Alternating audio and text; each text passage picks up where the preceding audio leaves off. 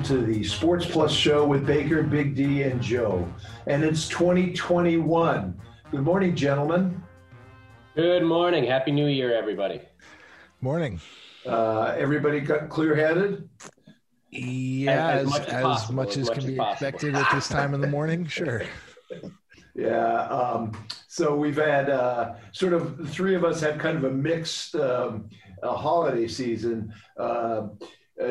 Joe's out in Oregon, and you'll have to tell us what you did. But Matt had the traditional 2 kids and 10,000 presents, and I had sort of the in-between of my now 30-year-old daughter and her husband visiting and sort of we became a pod together. So it was so delightful in this lonely time.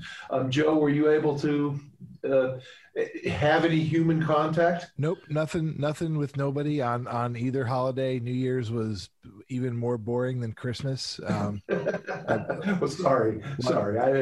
No, it's fine. Like I said last week, I'm used to sort of being by myself on the holidays, although usually I can at least get with a couple of friends, and that was colossally impossible this year. I was just telling Matt before he came on, we did have another protest / riot incident here in Portland, a couple hundred people. And, it kind of seemed to be along the lines of what happened in July, throwing Molotov cocktails at the federal buildings and, no real actual damage done, but the news. Was it a riot? The news likes to call it a riot, and I know, but what is a riot anyway? So it was a demonstration, I believe, that turned a little violent. Well, the thing is, it's not like we're having demonstrations and marches every night. I mean, it's been pretty quiet protest wise since the election, so I don't know what the genesis of it was, whether it was a march or a protest, or whether it was just 100 people hanging out in the park that the cops tried to come break it up. So I'm going to have to do a little more research on what exactly happened. But it does. If it was 100 people all together, that's dumb. You mean if 100 people were gathering? Yeah. No. I agree, and I don't know. Again, I don't know if it was if it was along the lines of the protests that were happening, over the spring and summer, people were pretty good about being masked up and covered. But this isn't, like I said, they haven't been ongoing, and there really hasn't been anything for a couple of months. So I'm curious as to who these people were and what exactly their first motivation for being out in the streets was. But well, so this has been, I drove down to my son and 4 grandchildren in Rhode Island, and we had a socially distanced outdoor masked blast, and and so anyway, a lot of people feel that 2020 was the worst year ever. And yes, it's hard to believe a year that would be worse, but actually I can give you 2. One was 1968, when I was not even 20 years old, 19. And that year was just horrendous in many ways. If you want to read about it, please go right ahead. I won't play all the best hits. But the other one that was really probably the worst of all was 5/36, and basically the sun disappeared for a year and a half. Were you in high school back then, Darryl? No. What's interesting is that science, which is, we can now talk again. It's not a forbidden word to say science. Science has had this remarkable breakthrough where they can do these kind of pull out these cores of ice and really locate when it is and then what the atmosphere was, and get an incredible amount of information. So 536 began actually several hundred years of the bubonic plague. The sun was invisible, or looked like the moon for about a year and a half. Famine, because all the crops were ruined. So 2020 was maybe only the third worst year. Wasn't all that bad. And I don't know, and I've had a lot of friends talk about what the year was like for them personally. Maybe just trying to find some light in a crappy year. But is there anything for you two guys that stands out as a personal highlight? It's interesting. My wife and I were talking about that on New Year's Eve about, what was the year like. And sure, it was tough. And I didn't have any close relative get sick with coronavirus, so it's hard to downplay it. There were a lot of people who had a lot of significant loss in their families. But for me, like I did kind of enjoy, in hindsight, it was stressful, but it was kind of interesting being home more with my kids and teaching them. I showed them YouTube live animal cams. And, and when this started in March, every day we were in like a different place in Africa or a bird feeder, and so that was kind of cool, really bringing my kids who were young. So we didn't want to do technology TV on all day. It had to be, something meaningful that they were doing. They were both in preschool last year. So it wasn't like they had class to get to. It was just Jill and I had to teach our classes. So it was nice to, sit back and all right, boys, we're going to go on a nature hike and we're going to try to find different pine cones. We had to get creative and find things to do with our kids, because a lot of times as parents, like the weekends, it's, you're getting your kids together with other kids and friends, and you're going to different parks and playgrounds, and let's take the kids bowling. Let's take the kids to, this indoor playground spot, whatever. And that wasn't there. So we really we taught both my kids at 4 and 5 how to ride a bike, and so looking back on it, it was stressful last school year, learning how to teach remotely and trying to balance 2 kids. But that really was, in hindsight, a highlight for me, being able to teach my kids how to dribble a basketball, ride a bike, nature hikes, and get back to the simple things together as just a family. It wasn't all that bad. No, well, it was that bad, yeah. But you're absolutely right, Matt. You nailed it. It's like, and there was a lot of family connection. There was a lot, especially, I want to say, and there's no empirical information, evidence for this, but I have to believe that a lot of men and some women who, work professionally and are really busy and really involved in their job, all of a sudden found out sort of, hey, my kids are kind of cool. And hey, it's kind of fun being a parent and hanging around with them. And and I really think that was it. If you think back, and I think we all three remember 9/11, and the feeling that day was, where's my family? Where is my family? That's the first thing you wanted to find out was, is my family okay? That type of thing. And so I agree, Matt, that's what came through this. It wasn't fun and it was brutal, but being together with family is not bad. I was sort of grateful to be alone, honestly, through all that. I enjoy being alone too. I mean, so I get that the thought of being, and this may be the wrong word, but being trapped in a house with the same, in your case, Matt, 3 people. Trapped is accurate. Yeah, it does. I mean, it does have to wear on you after a little while because you're not used to that quite that much together. There's this thing called love, Joe. There's this thing called love. Well, there's this other thing called forced togetherness, and this is something I noticed when I had the restaurant on Cape Cod, because we'd see a lot of families that weren't used to spending so much time in close quarters together, and after 4 days in that little vacation house, we'd see them walking down the street, and they'd all be the mother be yelling at the father be yelling at the kids are yelling at the dog, and after a while, a little too much togetherness got to be a point of conflict. So I empathize with anyone who is, whether your house is full of love like Matt's, there's got to be moments where I just want to be alone. I just want these people out of here. You're absolutely right. I mean, believe me, I'm not trying to paint an unrealistic picture. My house was not all hearts and smiles. There were a few times where either I was jumping through a window or I was about to,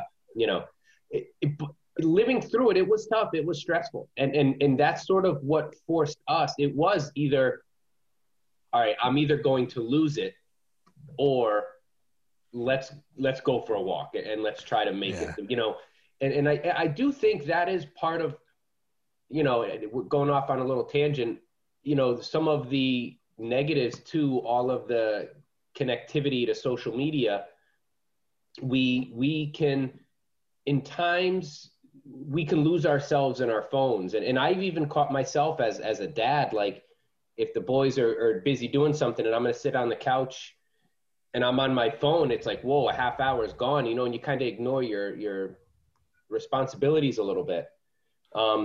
But it wasn't all good. In hindsight, you can look back on it and just see the silver lining, I guess. Look, like I said, I am fortunate enough, knock on wood, where no close relatives have gotten sick with the coronavirus. So I can look back on it and say we're here now in 2021, healthy, looking to move forward, and there were some positives gained during all this for us. Yeah, I mean, I think probably it sounds like in about equal measure. I mean, I had enough moments where I was, I wish I could just have a couple people over right now.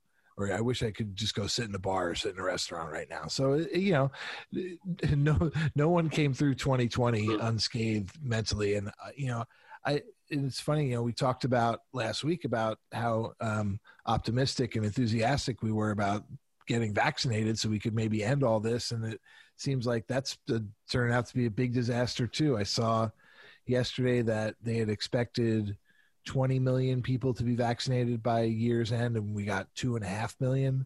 So yeah, maybe 3. But you know what? That may well speed up. But that is because of the lack of federal structure.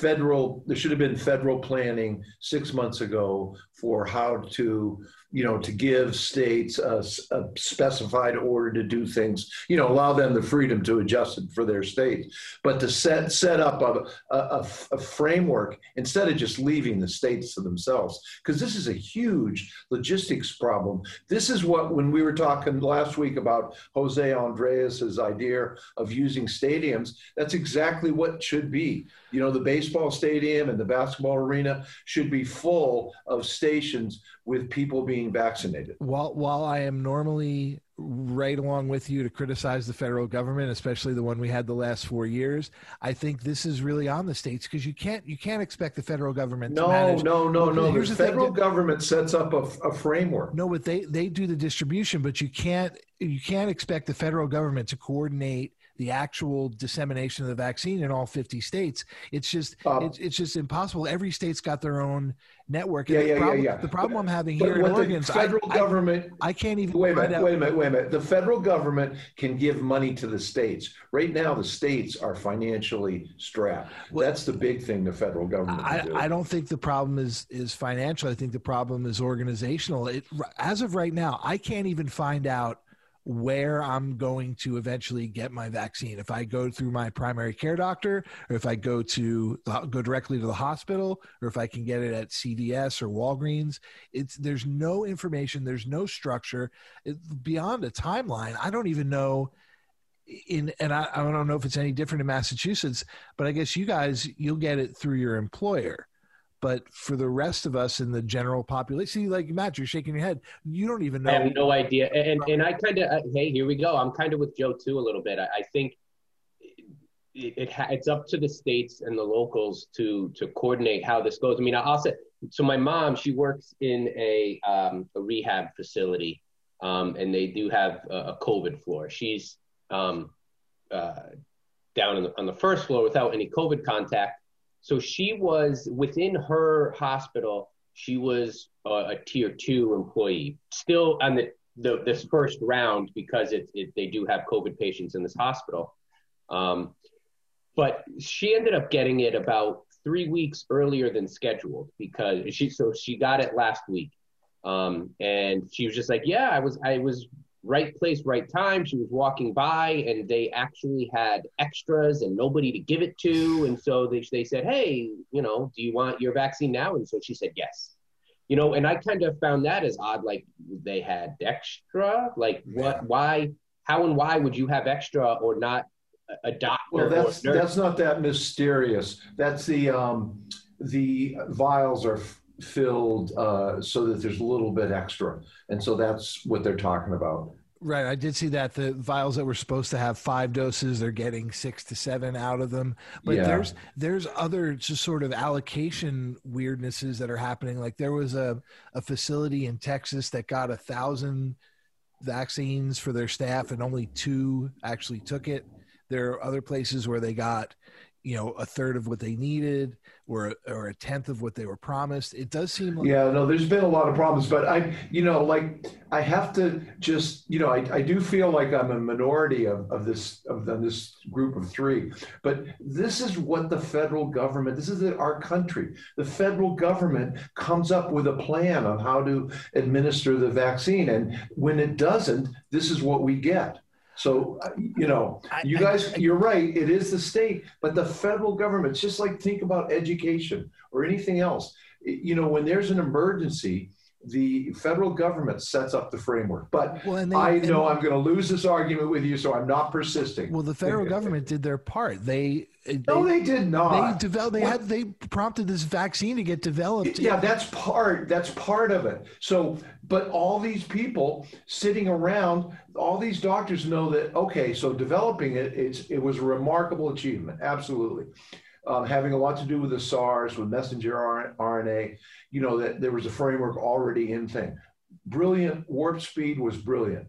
But the second part of it is how are we going to get it efficiently out? But what I'm saying, that's where the federal government drops. I feel like they're maybe lagging a little bit behind where they'd like to be with distributing these vaccines. But the problem now is it's getting the vaccines in the arms of people, and that's up to states and localities and individual hospitals. And again, you can't rely on the federal government to manage that stuff on that micro level in all 50 states. It's just, that's why these other health organizations exist. That's why we have, Mass Health and OHP and all these other organizations that are supposed to handle these things. But I hope you guys get yours soon. I hope they present them in a way that you don't miss it. I mean, that's what I'm afraid of. I'm afraid of just missing my opportunity out here. So who knows?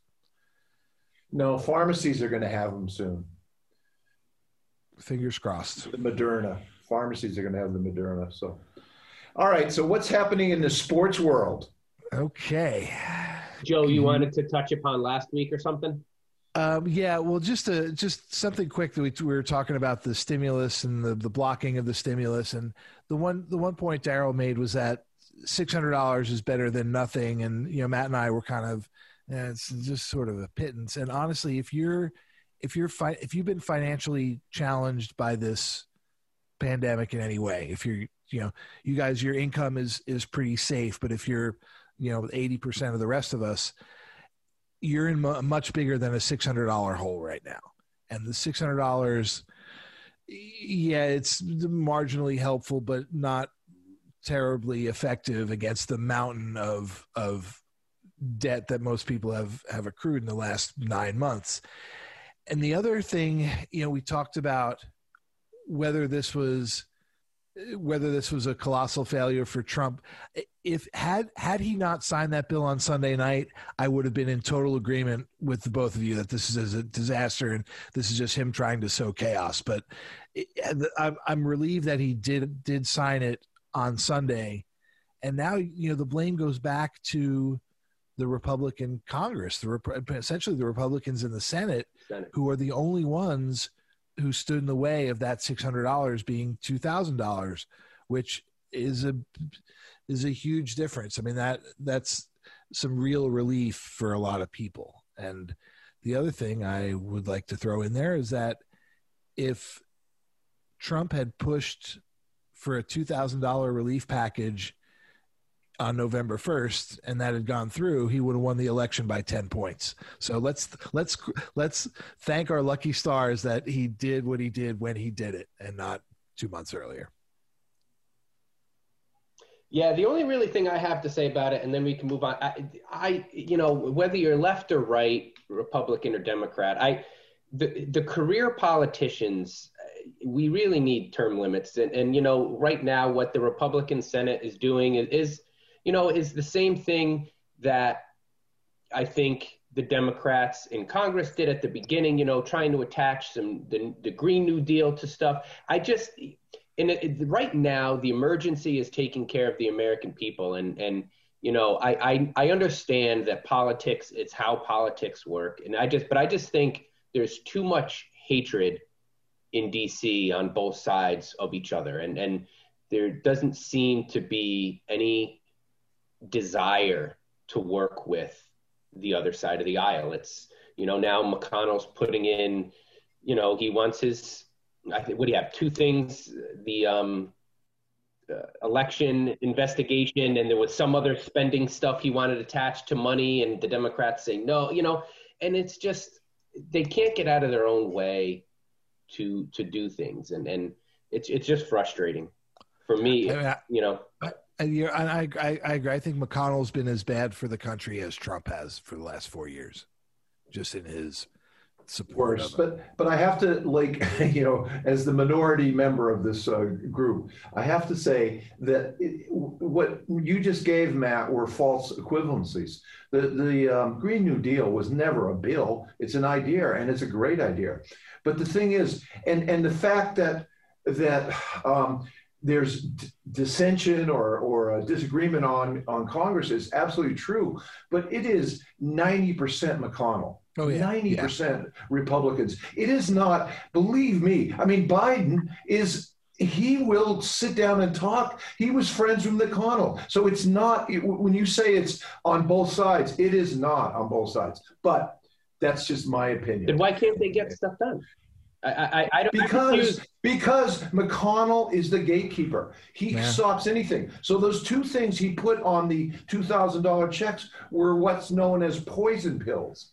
There was no way that he knew that. I agree with you. I agree. So but it's all on McConnell. It is not. The Democrats did not they had no power. And unfortunately, if they lose one or two of the Georgia seats, the same thing will happen that happened in Obama, which is nothing. Well, fingers crossed, because the Republicans are doing everything they can to lose those seats. I mean, right, but I think unfortunately that they're going to win one or two of them, because Georgia's a very Republican state, and so even though the Dems are out voting early, I would not feel very confident there. The thing is, it's just too bad. So it's a false equivalency to say that the mistakes on both. The issues on both sides.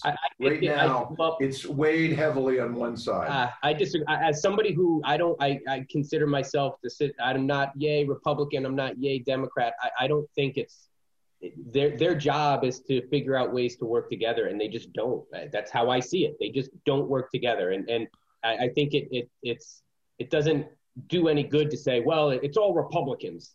No, situation. But listen, Matt, one person owns the basketball. So when he takes the basketball, the Dems may want to play with the Republicans, but the basketball's gone. Yeah, I mean, Matt, I know what you're talking about, sort of in a general sense, and over the last 20 years or 40 years, but specifically to this, COVID relief thing, this was all Mitch McConnell, all Mitch McConnell. And Darryl, I want to, you're usually the optimistic one. I want to put some hope in your heart for Georgia. The state voted for Biden, and it really does seem like by 12,000 votes out of 5 million. But you're right. I'm hopeful, but I'm realistic. Well, it seems like too the Republicans, like I said, they're doing everything they can to lose those two seats, and they're not really. It doesn't seem like there's any unified support for those two candidates. So I'm really curious. This will be the most closely watched Georgia Senate election in history. It'll be very interesting. It's gonna be an interesting week or so with the handful of Congress people threatening to, yeah. Fortunately, it's a handful. And again, even Lindsey Graham came out and said, look, this is not something that's going to succeed. This is not the way democracy works. We're not behind this. So it's just the couple of these people and, the fringy ones at that. So we'll see. Well, maybe we're not out of the woods for, with regards to, Civil War just yet. We'll see what happens on Tuesday. All right. Keep your eyes on Josh Hawley. Let's talk about some things that made some headlines this week. Yeah, so the honeymoon of Matt and I agreeing on things is clearly over. Matt, you wanna talk about one or the? Well, here's. Well, Matt, before you do, I want to just say it's unbelievable that the Giants still have a chance to make the playoffs on the last week. It is just unbelievable. I love it. Here's my dream scenario: is the Giants win and Washington football team wins, so Washington can get in the playoffs. The Giants are still a bad team, but there's progress. They're trending in the right direction. But they at this point now, let's get a good draft pick and let's move on. Let's continue to learn to win. But yeah, you're right, Darryl. What a awful division. And hey, what would be fun for me is if the season ends and the Patriots and the Giants have the same record. That would be that would be great. Nice. The Patriots are in horrible shape. They are. Yeah. So let me give a little backstory as to some of the headlines from this week, and then I have two kind of questions for you guys that I think might carry the rest of the show. So the Houston Texans lost again, and J.J. Watt, who's their all-pro, leader on and off the field, I think you could probably say Deshaun Watson is their quarterback. He's a leader too, but J.J. Watt is their he's their leader off the field. He's sensational. He in his press conference kind of went off on some team. He didn't name anybody, but he just basically said, look, our season's over, but if you're not going to go out there and give effort, if you're not going to spend time in the weight room, if you're not going to spend time in meetings and studying film, he goes, and there's the door. He said, we owe it to our fans. We owe it to ourselves. And if you're not willing to give everything you can, it doesn't matter if we're out of the playoffs. If you're not willing to give everything you can for the city of Houston, he goes, there's the door. So that was his big comment. And then Booger McFarland, who was he was a standout collegiate player at LSU. He played for the Bucs. He was a defensive lineman. He was okay. I don't know if he made a Pro Bowl or not. He's not Hall of Fame level defensive lineman. Is he still an active player? No, he's retired, and he works for ESPN now. He's also an adult who calls himself Booger. So let's make sure we keep everything in context here. I have no idea how and when that nickname started, but as long as I've ever heard his name, it's always been. I never really thought about that, but that really is. How would you like to be called Booger? It's like, what a terrible name. So he was on, I think it was Monday night or Tuesday. One of his shows that he's on was talking about Dwayne Haskins. And referring to Dwayne Haskins. Dwayne Haskins was the Washington football team's quarterback, their first-round draft pick 2 years ago. And Dwayne Haskins has had a little bit of trouble making it in the NFL.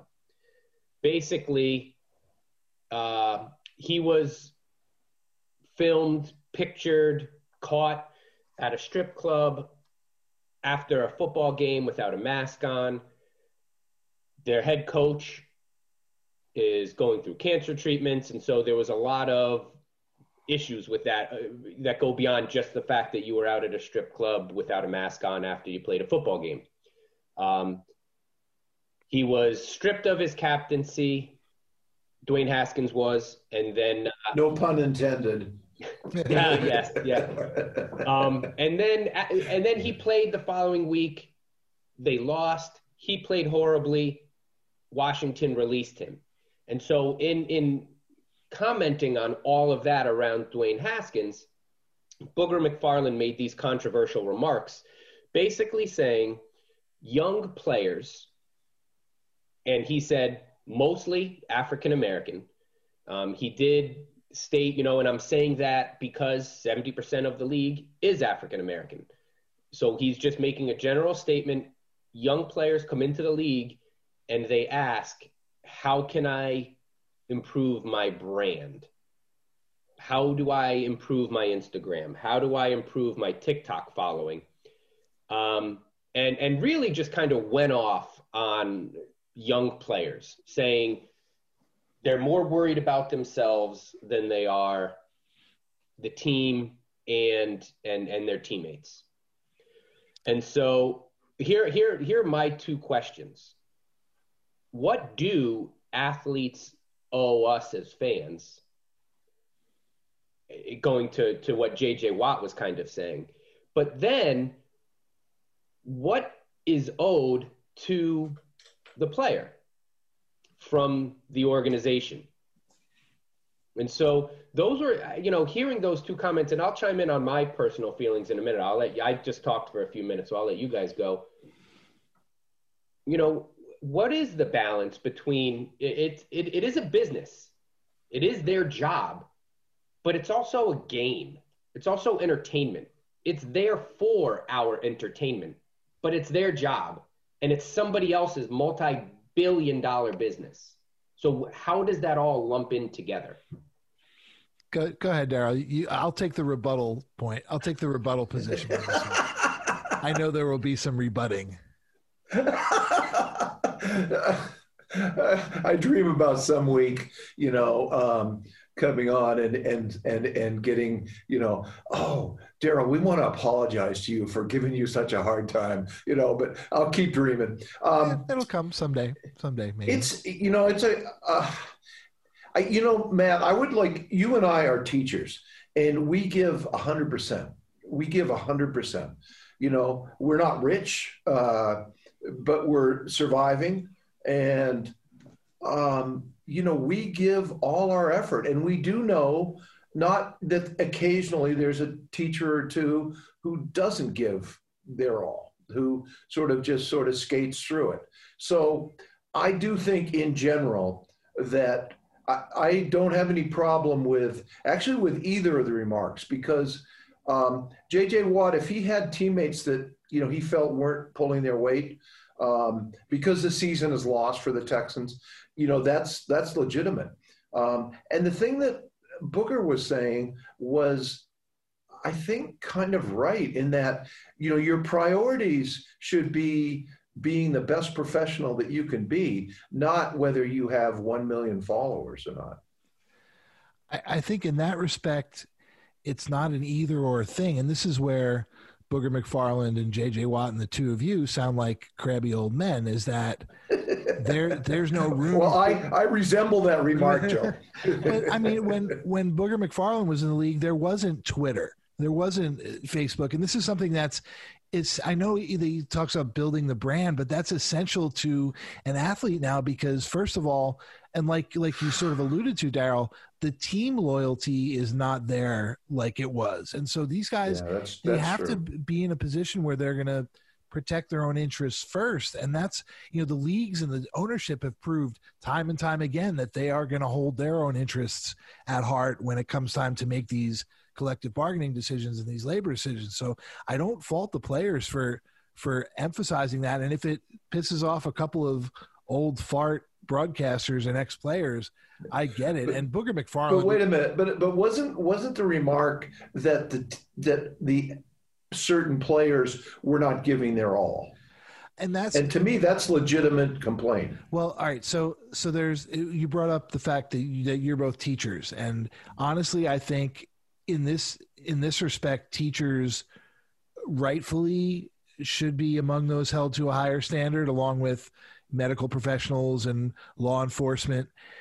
And I know lots of educators aside from the two of you, and I know lots of professional athletes, and I would trust a teacher more than I would trust any athlete if it came down to, one moment where I need you to come through, because like you said, Darryl, you're not, if you fail, you're failing more than yourself. You're failing those children, you're failing their families, you're failing your entire community. Somewhere along the line, we got the idea that we have, as fans, we somehow have some kind of moral ownership over what these players do. If I watch Harrison Ford in a movie and I think he stinks in that movie, do I, the reaction you get from an athlete's perceived poor performance or lack of effort is way out of proportion to what we say and do when we see that same lack of effort from another entertainer or a teacher or a cop or a nurse or any of those people. So I question why, because Matt, as you said, these are all just games. These are all just games. Why do we take it so damn seriously? And I don't think as fans, we are owed an effort on the playing field. We are not owed, these players doing anything when they come off that field. We don't have any right to tell them what they should and should not be doing with their lives. Their choices in that respect are going to be borne out by how successful they are and what sort of contracts they can get and how many championships they can win. And we can judge them with those metrics. And if a player decides that he's going to live a life that's true to his heart and not only put out 97% effort one week or 94% one week, that's entirely their prerogative. And again, I think the fact that everything they do is on such public display gives us the opportunity to nitpick in this way. But I don't think as fans we get what we're owed. We're owed the entertainment of a competitive sporting event. It doesn't matter if there are players out there. It's entertaining when somebody goes out there and puts out 42%. When you see Steven Jackson after he came back from his suspension, who was loafing around the court, it's entertaining to see players rebel in that way. So I think, in that way, it gives us a little more it gives us an evil to root for too, in some respects. Hell might not be freezing over, but maybe it's getting a little cold. Because I actually, fair point. And I actually, when I sent you guys these sound bites, and I've been doing a lot of thinking about this and trying not to be my grumpy old man self. And I actually, the word, even how I framed the question, what are we owed? I'm not, as a fan of the Giants, they don't owe me anything. Like maybe that word I was getting hung up on. But I do think it's fair as a fan to have expectations of the product that I'm going to support. These professional leagues are too big to fail almost, right? Because nobody's calling up any of us to ask for our advice on what to do with some of these players. And if I don't buy a jersey, that's a half a drop in the bucket of the amount of money coming in. But as fans, we should expect the product to be at some standard, quality. But I guess the way I kind of look at it, and here's where I agree with Joe, is that guys like Booger McFarland, they didn't have Twitter.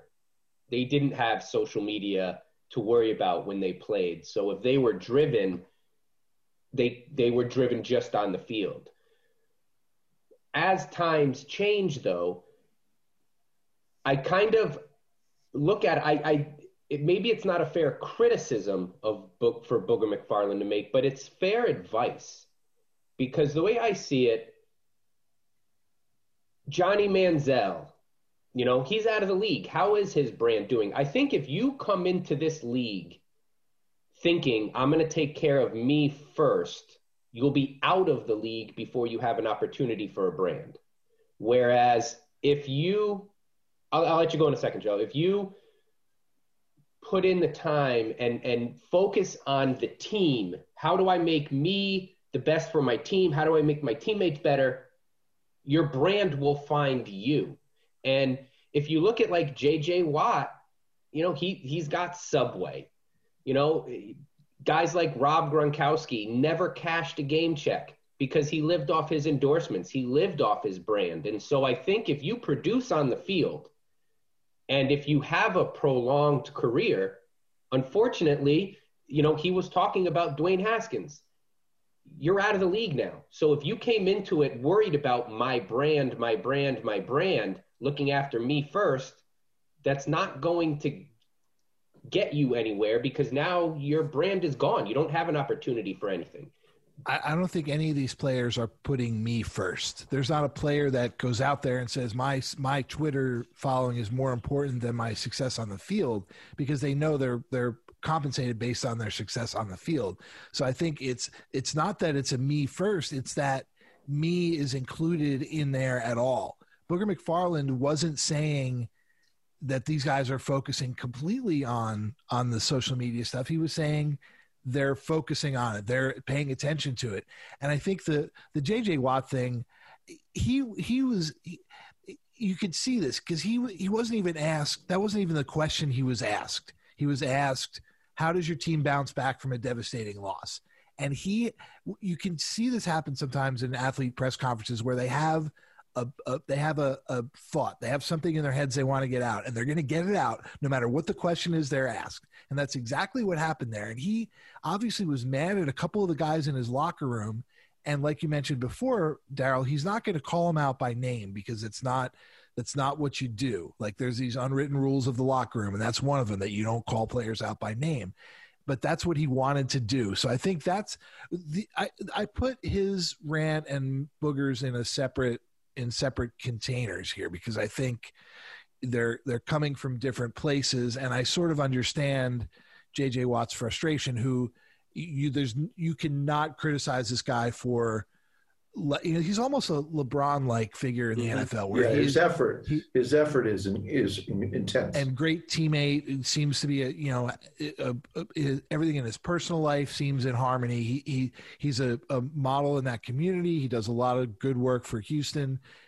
People like him because he's genuine, and I think this was a moment of little kind of forced genuineness where he had this complaint to get out and he got it out. But I think, you know, just like all these players have choices, we have choices as fans. And if a team's decisions disappoint you, or if a player's decisions disappoint you, we're stuck to this notion that we have to maintain these allegiances for life. And I know that loyalty is sort of that's the way traditionally it's been. But you guys bring up some good points, which is that players don't stay with a team for 18 years anymore. And then when they do, like Brady, they don't have such a nice leaving. In another regard, the Bruins just made a mistake with Zdeno Chara, and they lost him. But one other thing I want to do, I want to give a little shout out to high school football, or high school sports, excuse me, because one of the things they do, Joe, is that part of what you're doing, they're also urging you to do some community service. So I think that is an important thing that happens. And, I like that. Oh, I think, and we see that in the pro leagues too. Like there's just about every NBA player has a foundation, and all these NFL players do tremendous amounts of charity work. So I think there's a lot of things that kind of go unseen and that contribute to my fandom when I read about a player that does things like that. CJ McCollum and Damian Lillard have done so much for the city of Portland just with their foundations. McCollum has a youth center, like a group of youth centers in the cities that have just rescued young disadvantaged kids. And so, you know, we have all these things we can latch onto as fans, but you know, I grew up rooting for the Knicks. We used to ride the train in when I was in middle school and go see games at Madison Square Garden. But they have, over the last 20 years, made every bad decision and have the worst owner in sports, to the point where I have emotionally detached myself from that team. And I got to tell you guys, it feels great to not care about how that guy is screwing up that team anymore. It really, really does. Well, newsflash: the Knicks are off to a good start, but anyway, to get back to it, I think, and it's all fair. As a fan, I root for a team over individuals, and I was. When the Giants first traded Odell Beckham, I was like, I didn't like it. I liked Odell Beckham. I liked the personality that he brought to the field. It was entertaining to watch and to root and for. His skill.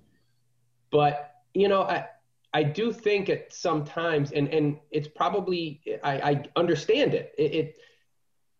It is their job, and whether they. I was complaining about Kyrie Irving not doing his press conference, a few weeks ago. And I know I sound like the grumpy old man. I get that. But, it's contractual obligations and it is their job. Their job is to play a game for the entertainment of other people. It becomes their choice if they want to keep that as a job, as a career. They could go take a different path, but go ahead, Joe. You're doing a dance. Go ahead. This is where he's burning sage. That's what he's doing. Where I think we're detached is that the fans.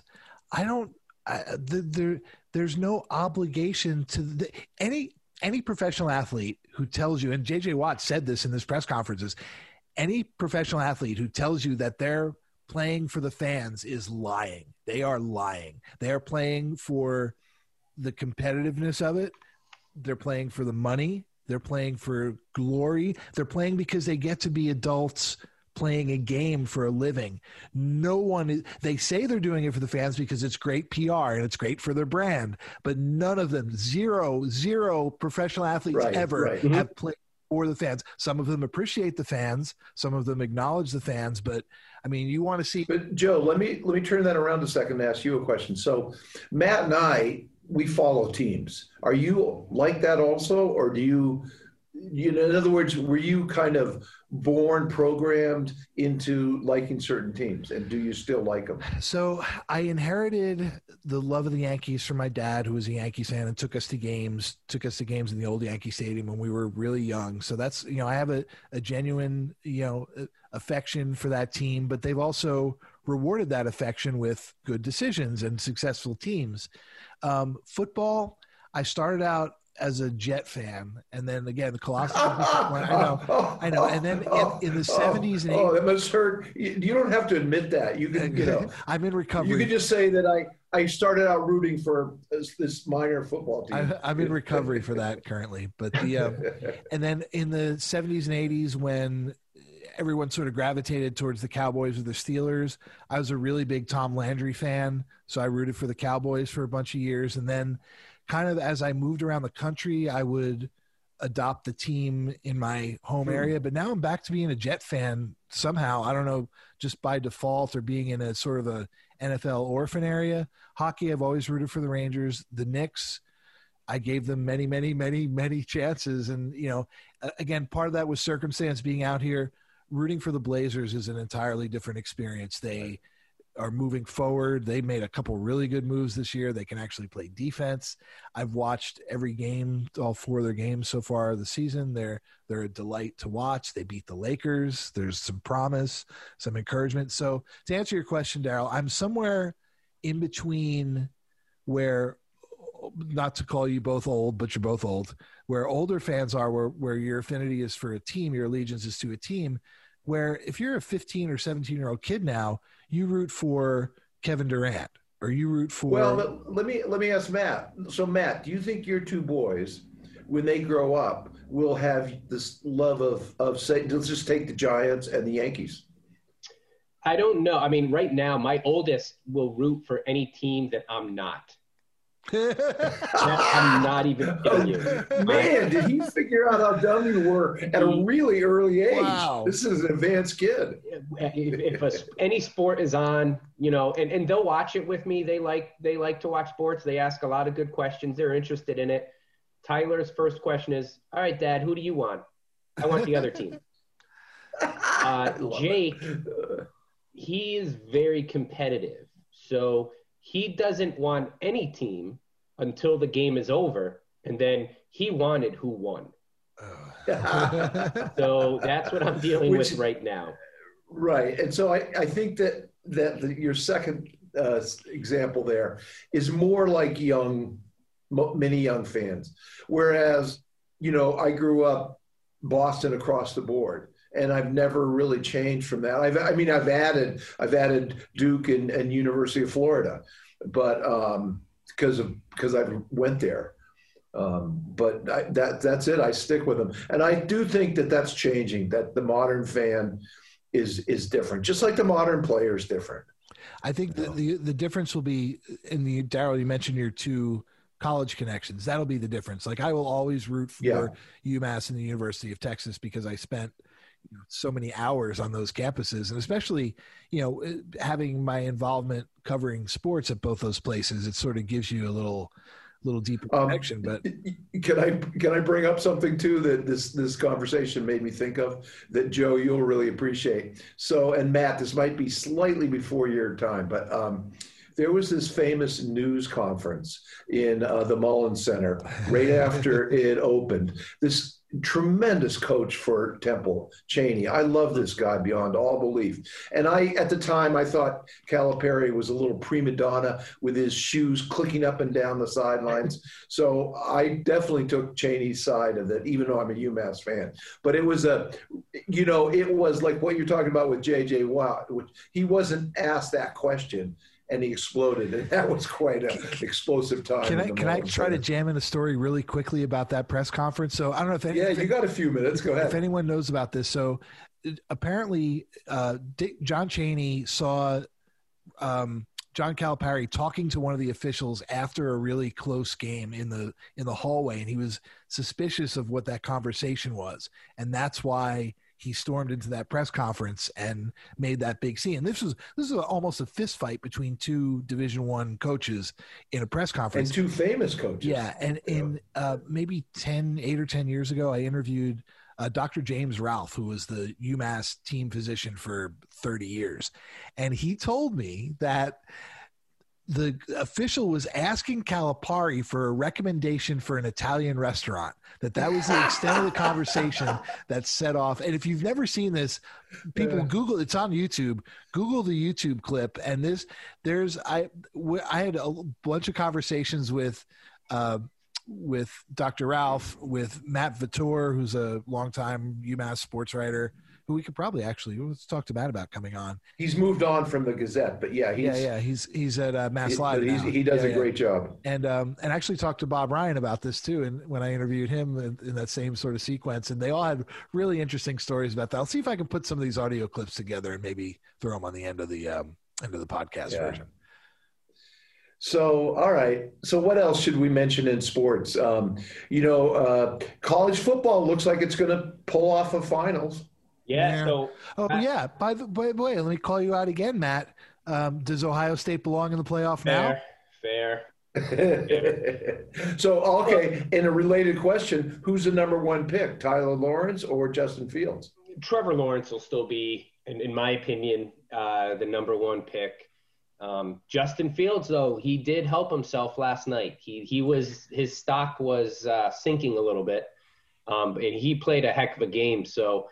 I as of now, I still think Trevor Lawrence is the number one pick, but we'll have to see combine and all the pre-draft. We'll see. I mean, the Jaguars too, so I wouldn't be surprised if they pick Justin Fields. Separate question: who's a better pro? Who turns out to be a better pro, Fields or Lawrence? Yeah, that's a great. I don't know. I'm always skeptical as to these can't miss prospects. In my lifetime, I feel like Peyton Manning and Andrew Luck were the only two can't miss prospects. Obviously, Peyton Manning panned out. He won 2 Super Bowls. Andrew Luck retired early, but does he have one playoff win? So Luck had a great career. I mean, I think you can. Yeah, he did, and he was just dogged by injuries. Yeah. So that's what I'm saying is I guess, out of these two prospects that were can't miss, they both were right. But I think so often, NFL teams miss on these quarterbacks. There weren't no Jamarcus Russells, no Ryan Leafs. We haven't had that in a while, right? Yeah. And I do think the NFL is trending more towards college style with that super athletic quarterback. I mean, let's be honest. If Tom Brady or if Peyton Manning or Eli Manning, for that matter, if they were, in today's draft, I don't even know if they would be a prospect, because that type of NFL, you need a mobile quarterback. You want to do those RPOs. You want those read option plays in your playbook. Well, you got to remember about all this stuff comes in cycles too. Yeah. So I think what we're probably about to see now is somebody else, another offense being redesigned around that sort of Dan Marino type, stand in the pocket, throw the ball 70 yards down the field. The last 30 seconds, Alabama or Ohio State, Joe? Yeah, Alabama by 2 touchdowns. Yeah. Yeah, I think it's same for you, Matt. Alabama.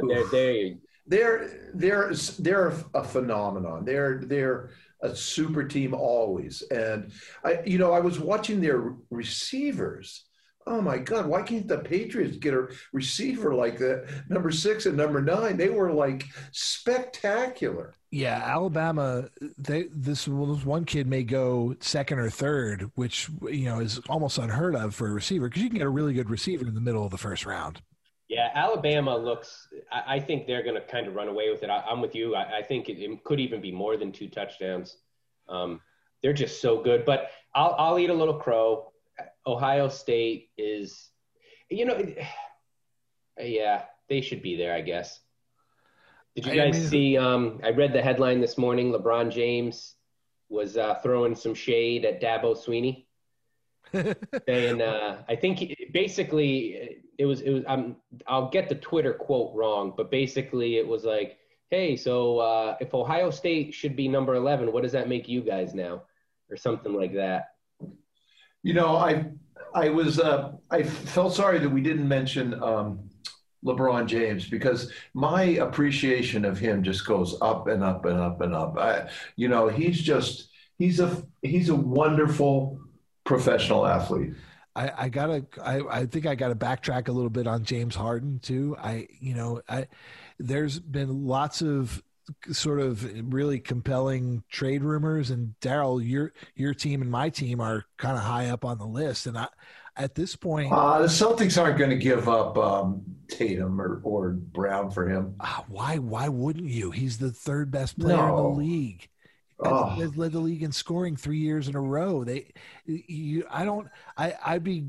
Right now the Blazers rumor includes CJ McCollum, one other rotation player, and a draft pick. I'd do that in a second.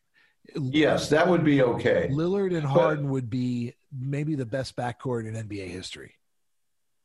I mean, can you think of any other time? But, honestly, I mean, if you watch basketball, watching Harden is painful. Dribble. No, he's tremendous. He's tremendous. It's painful. He's the best passer out of double teams, maybe other than LeBron James at this point.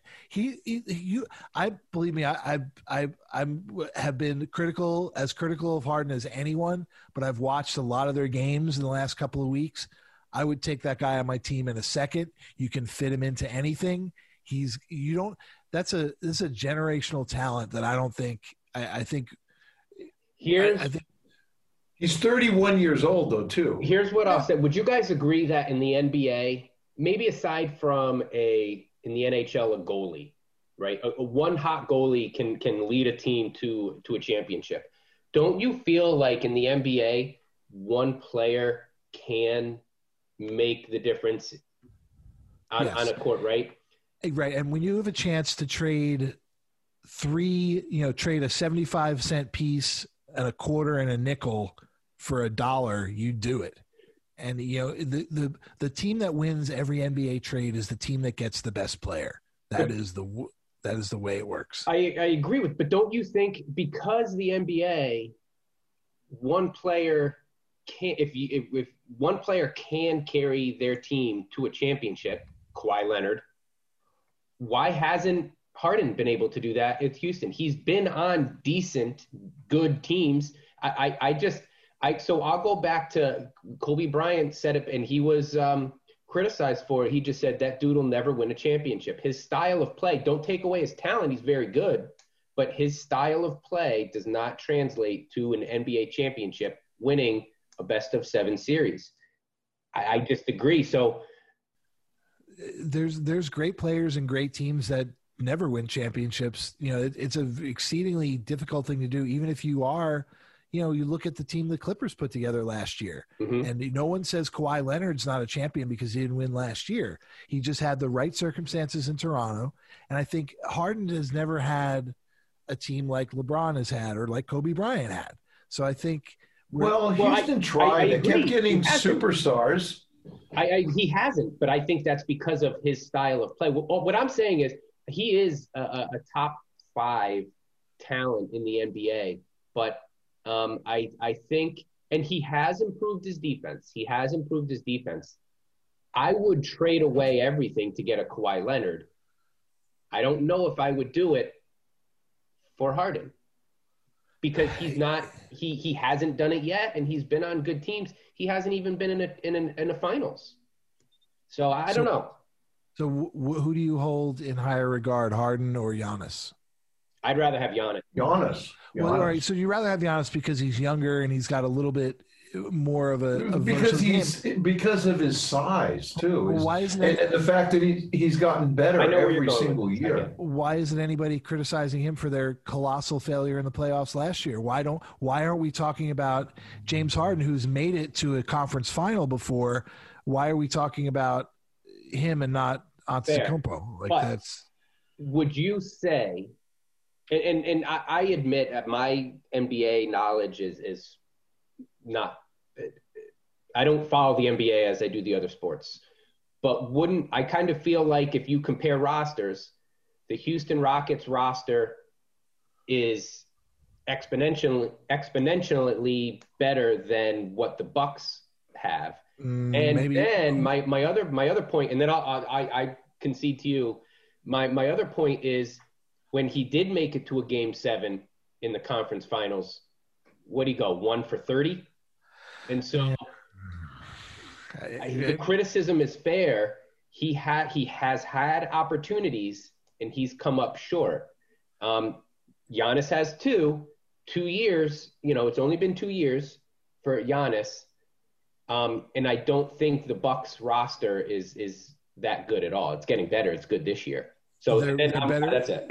The Bucks roster is definitely better than Houston's this year, and yes.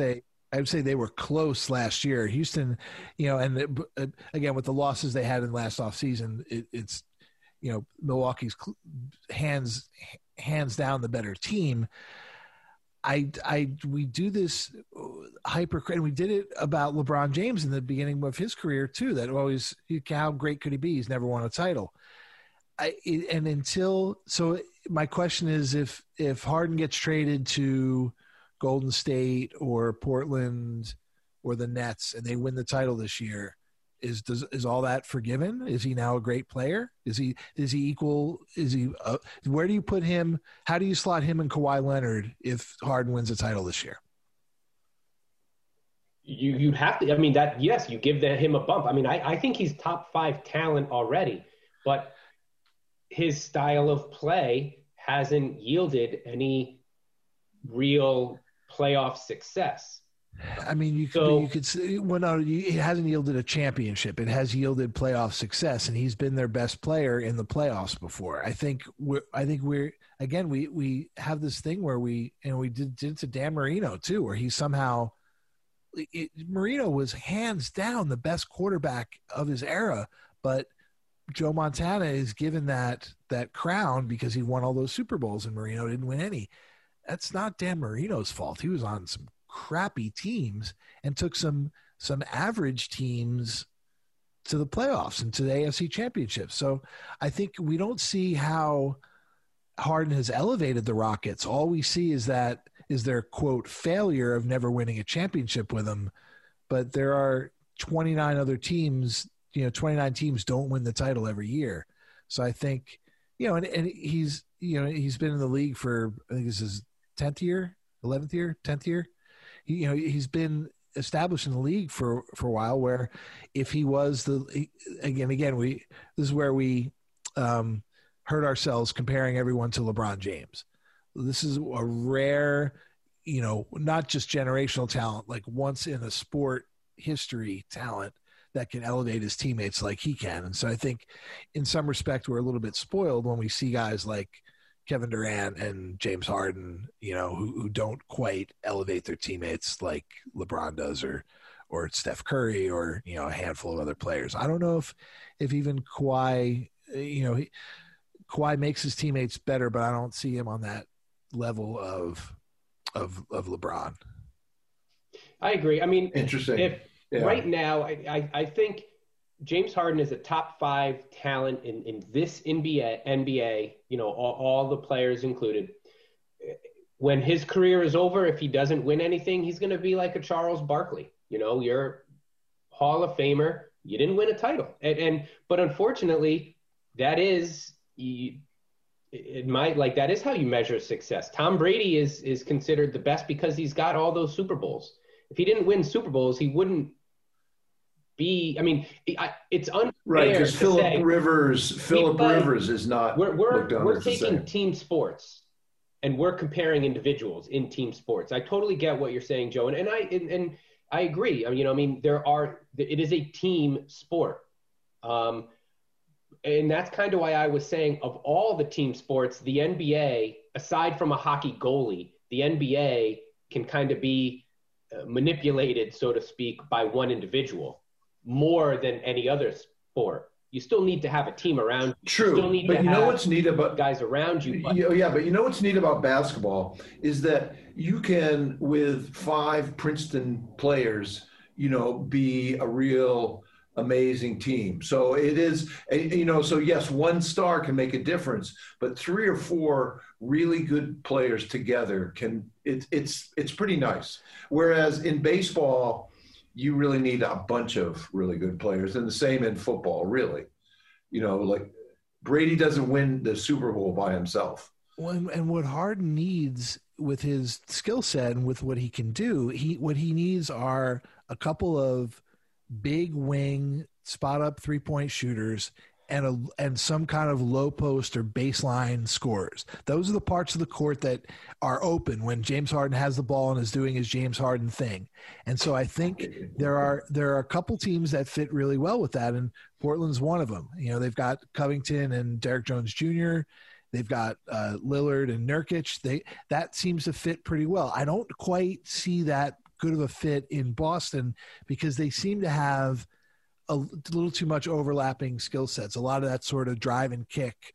And they've already got 3 guys who can do that. So I think there are teams that are going to be better and worse fits. And I think that's where we give a little too much. And the championship thing too is something that the players that don't win championships, we regard them as greater players once there are some years between their last competitive minutes and there are reactions. Like, I think people now look back at Marino and Barkley and recognize them as, I don't want to overuse the term, but generational talents, like absolutely in the top handful of players for their era, where that hammer of they never won a title was all we heard when they were, towards the end of their career and recently retired. So, I think Harden may be headed for that same, he could end up being one of the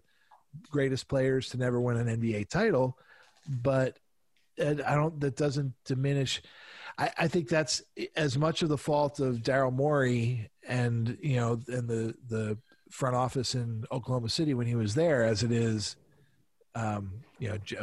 James Harden. And so now Morey's moved on to Philly. Who's actually Philly's 4-1, so they're a little bit right. And will Philly try to get him? we talked about this a little bit last week. I think a Simmons for Harden trade helps both teams. I think it benefits both teams. So it's going to be an interesting NBA season. It is. Wait. Matt, you got to watch the NBA. It's a lot of fun, man. Maybe. We'll see. Well, all right, fellas. I got to get going. All right. Everyone, thanks for listening, everybody. Who's winning the Super Bowl? Ooh, you know what? Not Brady, right? Not Tampa Bay. No, I don't think Tampa Bay. I think you guys nailed it last week with Green Bay and whoever else you said there. Well, everybody likes Seattle. I mean, I think the Saints are probably the hotter team, and not Seattle. Sorry, Kansas City, and everybody. Kansas City has that kind of team that can. Kansas City will be there, but they could have a flame out. They could easily have that one bad game, and that's all it takes in the playoffs. So I expect to see him in the Super Bowl, but maybe a little vulnerable. I don't know. I'm going to go with the Saints over Kansas City in the Super Bowl. That'll be my. Wow. I'm going to say this is what I can say with real confidence. This might be a little bit of a cop out to answer your question, Darryl. The Chiefs win the AFC. And I think the NFC championship is going to be Green Bay and the Saints. I think if I don't know who wins that one, Green Bay or New Orleans. But I think if Green Bay wins, they will have a better shot beating the Chiefs. Well, I think the Giants are going to win it all. Don't even. Don't even. See you guys next week. Have a good week.